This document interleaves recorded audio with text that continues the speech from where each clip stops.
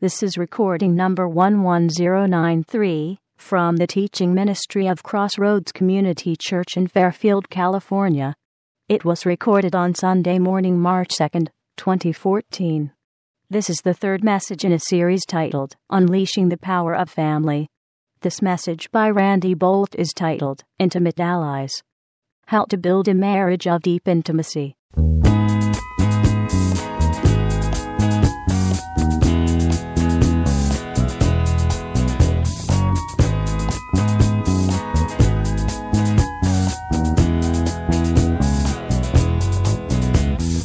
1 Peter chapter 3, verse 7. And we're going to continue the study that we're in called Unleashing the Power of Family. God meant for family to be a powerful force in our lives for good and for fulfillment and for wholeness and blessing. And often, sadly, that's not the result of our family experiences. And that's because, like everything in this world, sin has corrupted, it all. And so, because we're all sinners and imperfect, we create imperfect families and stuff happens. But that's not the end of the story. We have a Savior who came to change all of that, and His sacrificial death and resurrection has made possible a recovery in every sense.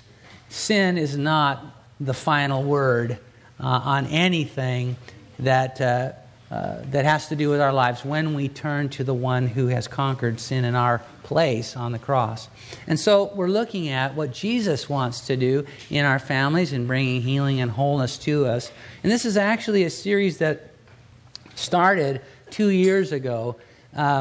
We did a series of, 6, 7, 8 messages on different aspects of family life, but there's so many things that, family touches, so many issues and subjects that we really couldn't cover all the things that I had on my heart to do at that time. And so we took a 2-year break. We're back at it now, pick up where we left off and tackle some of the other themes. And today we're going to be talking about marriage.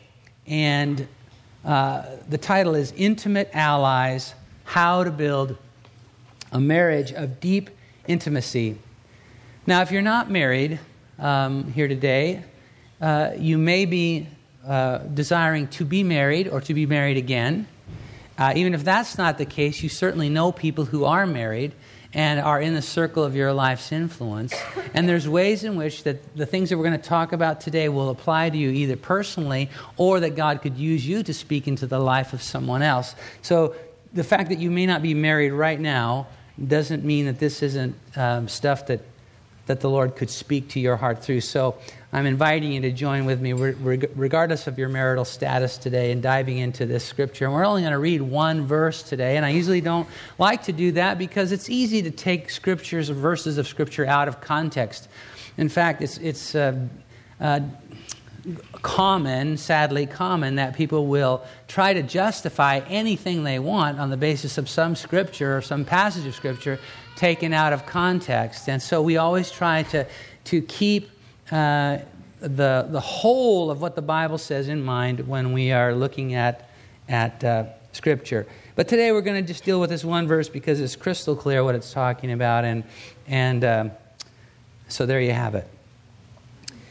Now, my wife isn't here today. She's visiting our son and his wife up in Portland. And so poor timing on my part that she isn't here when I'm talking about marriage. But I goofed up.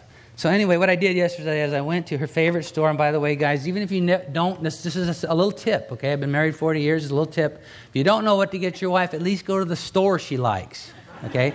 So I went to her favorite store, Macy's, yesterday. And if you know my wife or been to our home, you know that she collects dishes of every type, but particularly teacups and saucers and teapots. And so I went to the Macy's store and I bought a little teacup and saucer for her and give that to her when she gets home. But for right now, I'm going to set it on this pedestal right over here because I want this to represent her today.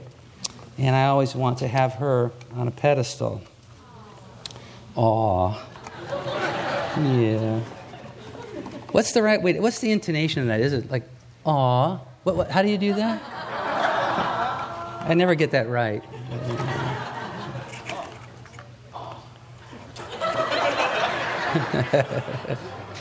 So, well, let's let this represent my dear Sue today. Okay. Now, to me, one of the things, you'll hear some of my story today, and you'll understand then after that why this is such a meaningful and important and powerful theme to me personally. But as I move through my life and ministry as a pastor, one of the things I've noted is that after more than 30 years of doing this is where because of what I do, I get invited into, like it or not sometimes, I get invited into the most personal areas of people's lives. And I've discovered that probably the majority of married couples that I work with do not have much depth to their intimacy. Quite shallow. Nobody intends for that to happen, but it's just kind of, there's no, as much as people prepare for marriage, sometimes it's hard to, because you don't have any context to put it into, it's hard to even receive the information and know what to do with it. You want to hit the ground running in a marriage and you do your best, but it's not till after you got the band on your hand and you're living it out that you discover it's not as easy as you thought it might have been. And one of the things that gets neglected is the determination to go deep with each other. So it's amazing to me how often husbands and wives, they could tell you, I don't ask them, but they could tell me if I did ask, every detail of their spouse's anatomy and know nothing about the geography of their soul. Wow. Nothing about the topography of who they really are.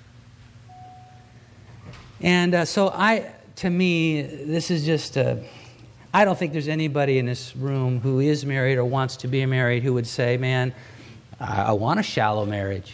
I don't think anybody would say that. And so I want to ask you to read with me verse 7 of chapter 3 of 1 Peter. And we're going to look at three things this morning having to do with building a marriage of deep intimacy. Husbands, likewise dwell with them, your wives, with understanding. Now, before I go any further, let me ask you to help me this morning, because this one verse that we're going to read comes in a passage where the Apostle Peter is giving, under the inspiration of the Holy Spirit, giving instructions to husbands and wives. And he gives specific instructions to each. And we come now to a verse where he's talking specifically to husbands. However, you will make a big mistake today if you're a wife or a wife-to-be, or a wife who wants to be a wife-to-be, or a woman who wants to be a wife-to-be, or however that is. You'll make a big mistake today if you write this off and say, well, this is just for my husband. I hope you're listening up,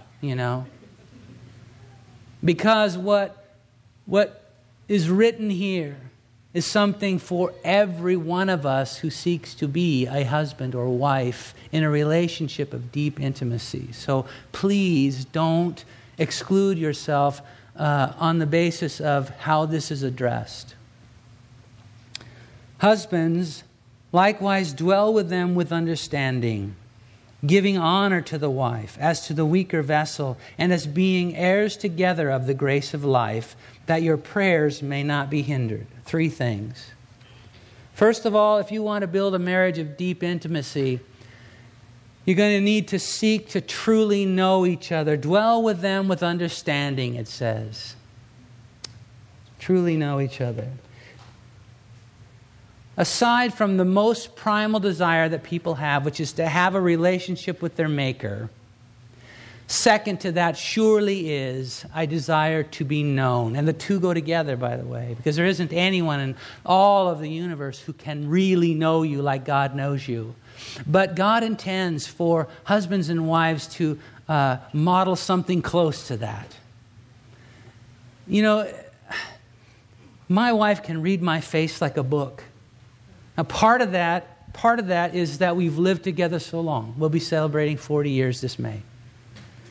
Part of it is that, but it's not all that.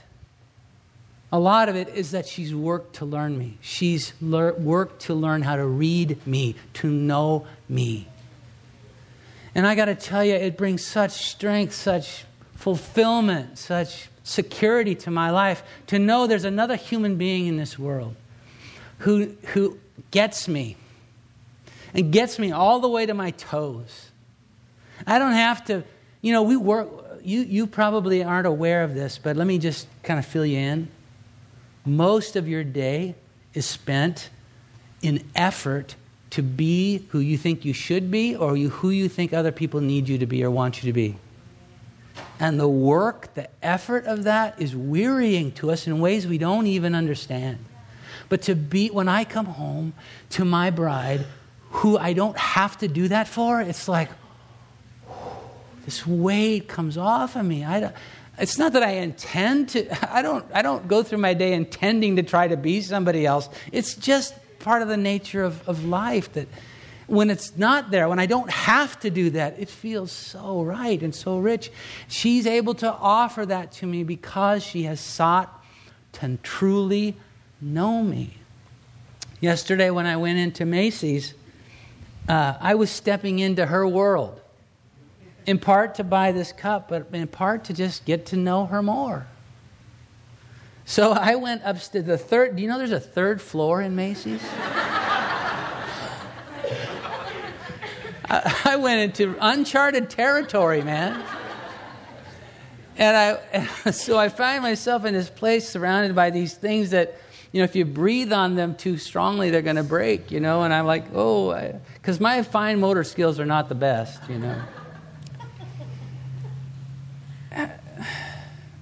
I will never stop studying her. Because I want to offer to her what she offers to me. Deep intimacy requires that. We dwell with one another with understanding. And the problem is, a lot of us assume we know our spouse. In fact, every single couple that has ever come to me for premarital counseling or to ask me if I would perform their wedding, every single one of them, because I always ask this question, I say, well, why do you want to get married? It's so telling what they say next, but they always say this next. They always say, because we have so much in common. And there is some truth to that. I don't want to make too much light of it, but it won't be long before they figure out the truth, that they're completely opposite of each other. And that's by design. God said, I'm going to make a helper that fits him, that complements him, that completes, they complete each other. So what value is it if he brings two people that are the same together? There's no value to that. So God is he does that because he's shaping us, he's fulfilling us, he's completing us with each other. But we come to marriage often assuming that we know our husband or wife because we think we know ourselves. And so it takes a choice, it takes a decision to decide. A decision to decide is sort of redundant, but I think you know what I mean. To know each other. The second thing that we see here is giving honor to the wife as to the weaker vessel. Giving honor to the wife as to the weaker vessel. And let me just say that there's often, I think that this passage, this phrase, or these two phrases, are often misinterpreted.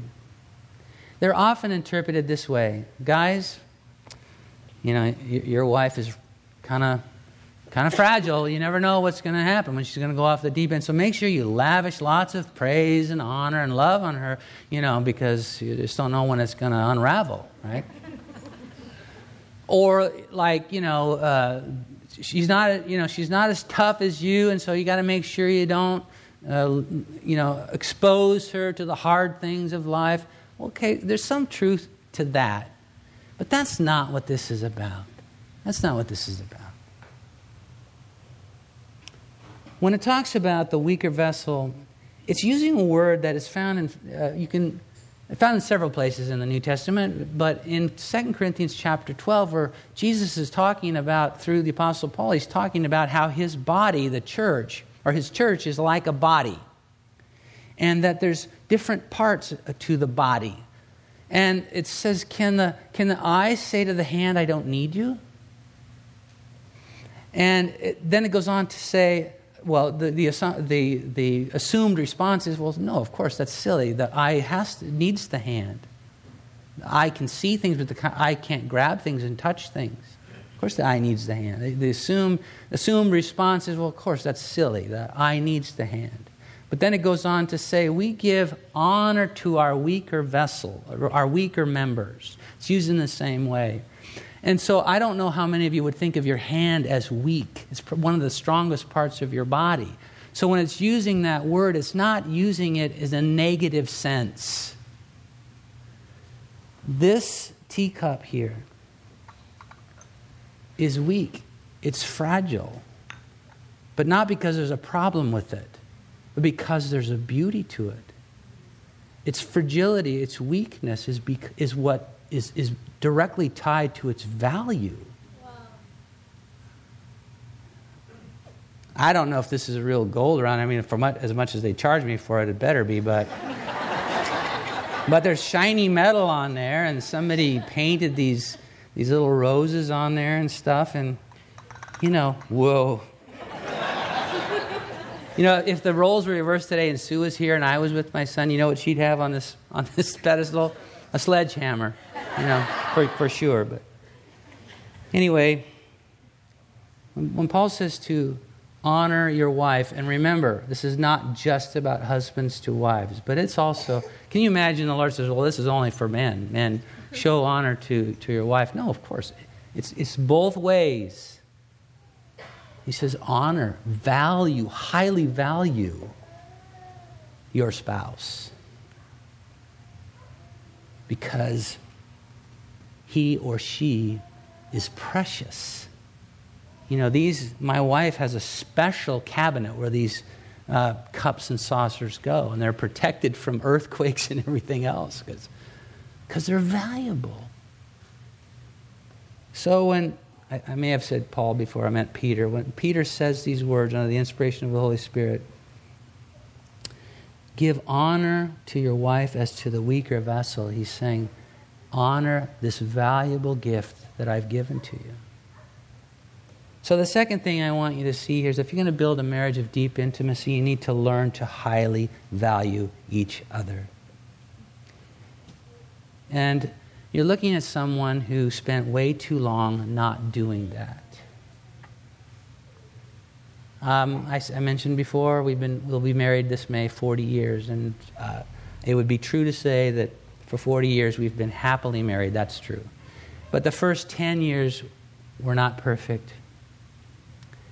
And somewhere around the 10th year, I don't remember exactly the day, but we were in ministry. I was pastoring our first church, and it was on a Sunday afternoon, and we'd had all of the services in the morning and everything, and I was there preparing for a speaking engagement I had at another church that evening, and in walks Sue. And she casually comes over and sits in the chair across from my desk. And my first thought is, where are the kids? Because we have 3 little kids at home. This caught me off guard completely because I just was totally unexpecting this. And she wasn't upset or didn't seem to be angry. She was very calm, but she said, Randy, I'm leaving you. And it was like somebody took a baseball bat to my head. I had to remind myself to breathe. I thought I was dying. I couldn't even comprehend that moment. And I don't have time to tell you the whole story, but you know that it's been 30 years since and we're still together, so you know that things turned out better than they should have. Because we loved each other enough and we loved God enough that we made our way through that. But the reason that we were there that day was because of me. Because I did not value her. I did not treasure her. In fact, with nearly everything I would say to her, certainly everything I did, I was reinforcing the idea that she wasn't good enough. The way she went about things was not smart enough. Or she was not enough. Now, my wife, to this day, she has a habit of kind of leaving drawers and doors ajar. She never fully closes things. And, it's a little thing, but I would say, what is wrong with you? I mean, how hard is it? Close the stinking door. But you see, every time I did that, every time I said that, what she was hearing is, you're stupid. You're not enough. One time, if you go in our closet and you go to my side of the closet, all the shirts hang the same direction. They're all color coded, same sizes, everything. It's like that. Her side, different story. And I used to just think, what? I mean, how do you find anything in here? And so one day I thought, you know what? I'm going to fix this for her. So, yeah, So I straighten it all up, organize the whole thing, and then I bring her in. See what I did for you? And I'm expecting, oh, thank you so much. Didn't quite work out that way. Now, let me tell you, though, it wasn't just that, I annoyed her. I was saying again, you are not smart enough. You are not capable enough. See how my way is best. But you know what happened? Not only was she upset with me, but something of the light went out of our home that day. And I realized I need her to be the way she is. I don't need her to be me. One of these days, one of us is going to break the other's heart by leaving this world before the other one. And when that day comes, if she goes first, I'm going to miss closing those doors and drawers that she leaves halfway open. The pile of stuff that she has on my desk, I'm going to miss that. I need her to be who she is. Not who I think she should be. Not who I want her to be. God knew what I needed, and I needed her.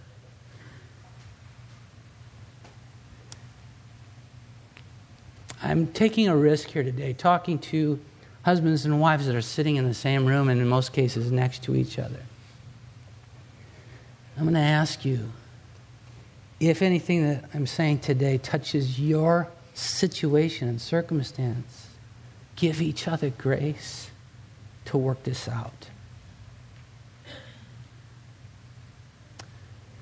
Because what we end up doing is we take something precious. It's so crazy. I mean, I chose her over every other woman because I wanted her. I was attracted to her. And then the day I said I do, I started off to try to change her. What sense does that make? And with every comment and every action, I was taking something precious and crushing it.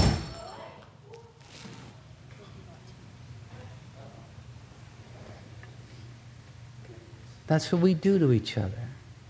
And then we wonder why things are not going well. Thankfully, I bought 2.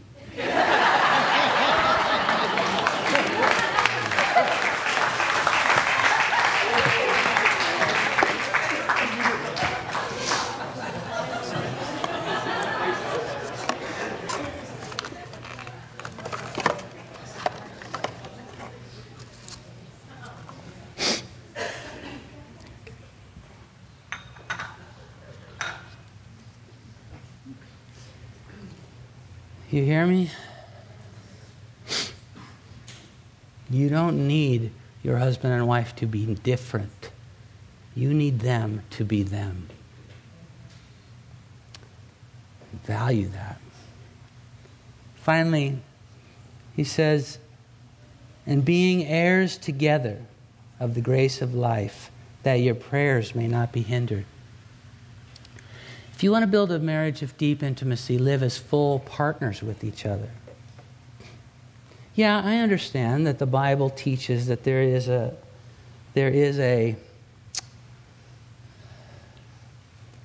submission and there is headship in a home, and all of that. But ultimately, it's about us being full partners.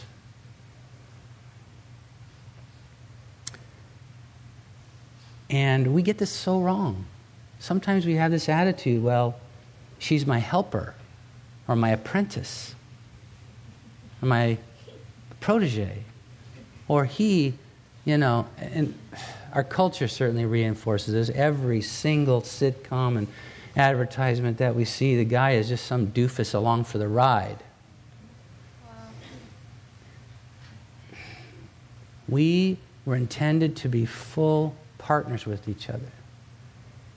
And it says here that we inherit the grace of life together, not through one another or through one or the other, together. And it says that when we live that way, our prayers, which praying here, it's describing the primal way that we relate to God. It's our communion with Him. It says that there's something that wants to hinder that. Yesterday in our Men's Institute, we were listening to a video where a guy made a comment. He said, there's nothing that's opposed by the devil as much as you becoming, he was talking to men, as you becoming who God made you to be. And that's true. But it is also at least equally true that there's nothing that is opposed by the adversary as the two of you inheriting the grace of life together as full partners. And so when we are not, and I know couples that they both have their own relationship with God, but there's no intersection of that. He's got his relationship, she's got hers. There's no shared space in that. And he says when you live like that, your interaction with God, your prayers are opposed, they're hindered. They're not accomplishing the relationship that you want to have with God is something less than what He intends. But when you live in full partnership, when you inherit the grace of life together, all that gets pushed out of the way. The Bible says where two agree on earth is touching anything, it'll be done for them. There's power in our agreement and living as full partners in the Lord. So I'm going to wrap this up by asking you to indulge me one more time, because I want to read something that some of you have probably heard before, because I posted it on Facebook once and all that. But I want to read something that I composed for my wife on the occasion of her 50th birthday, and I can say that because she's never hidden her age. In fact, let's just say it, she's 58 years old. And the reason that I say that is because I'm 1 month older for her, and when April comes around, she's going to start telling everybody she knows she's married to an older man. Okay, anyway. But on her 50th, we had a big family celebration, and all of our kids and prepared a video expressing to her how much they loved and appreciated her, and this is what I wrote for that occasion.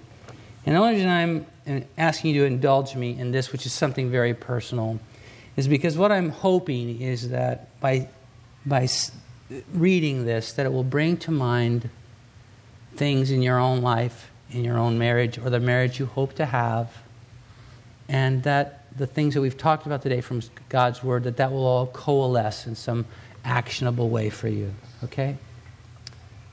So here's what I said. I said, without you, who would make sure that my window boxes are always in bloom, so that when I look out on each new day, the first thing I see is God's beauty and creative design? Whose gracious and lovely presence would make my bed a place of rest, warmth, and security? Who would walk with me through life's shadowlands? Whose hand would I hold? Whose voice of encouragement and comfort would pierce the dark and help me remember that the Lord will see me through? Who would join me before the throne of God at the close of each day to thank Him for His rich blessings and to trust our children to His care? Who would see to it that bud vases filled with fresh cut flowers and living plants fill my home and soften the hard edges of my neat, well-ordered, but otherwise sterile world? Who would know me deeply enough to interpret my heart's cry when I can't find words to say? Whose sweet and tender voice would I hear on the other end of the line saying, "I love you and I miss you," when I pick up the phone in the middle of a busy day for those calls I don't have time for, but couldn't possibly go on living without? Whose charm and beauty would take my breath away and make me stare in disbelief that such a wonderful creature shares my life? Who would make sure that I possess things which have absolutely no practical purpose, but are valuable simply because they are pretty, fragile, or even just cute? Who would be there to remind me by example that life's true joys are found in relationships and not in the accomplishing of tasks? Your luminous life stirs my soul with such passion and my spirit with such humble gratitude to God that I can't even begin to express my heart. But this I know, as surely as anything in this world, I love you with every fiber of my being, and I cannot conceive of a life worth living without you in it. I asked you to remember, see, I'm a man and I'm a husband talking about my wife, and this passage is addressed to husbands, but I asked you, don't make the mistake of thinking this is only about how a husband treats his wife. I know men who have been just as broken and shattered as this cup on the floor by the words of their wives, by the ways that they failed to treasure their husbands. Let's be people who dive deep in our relationships with one another.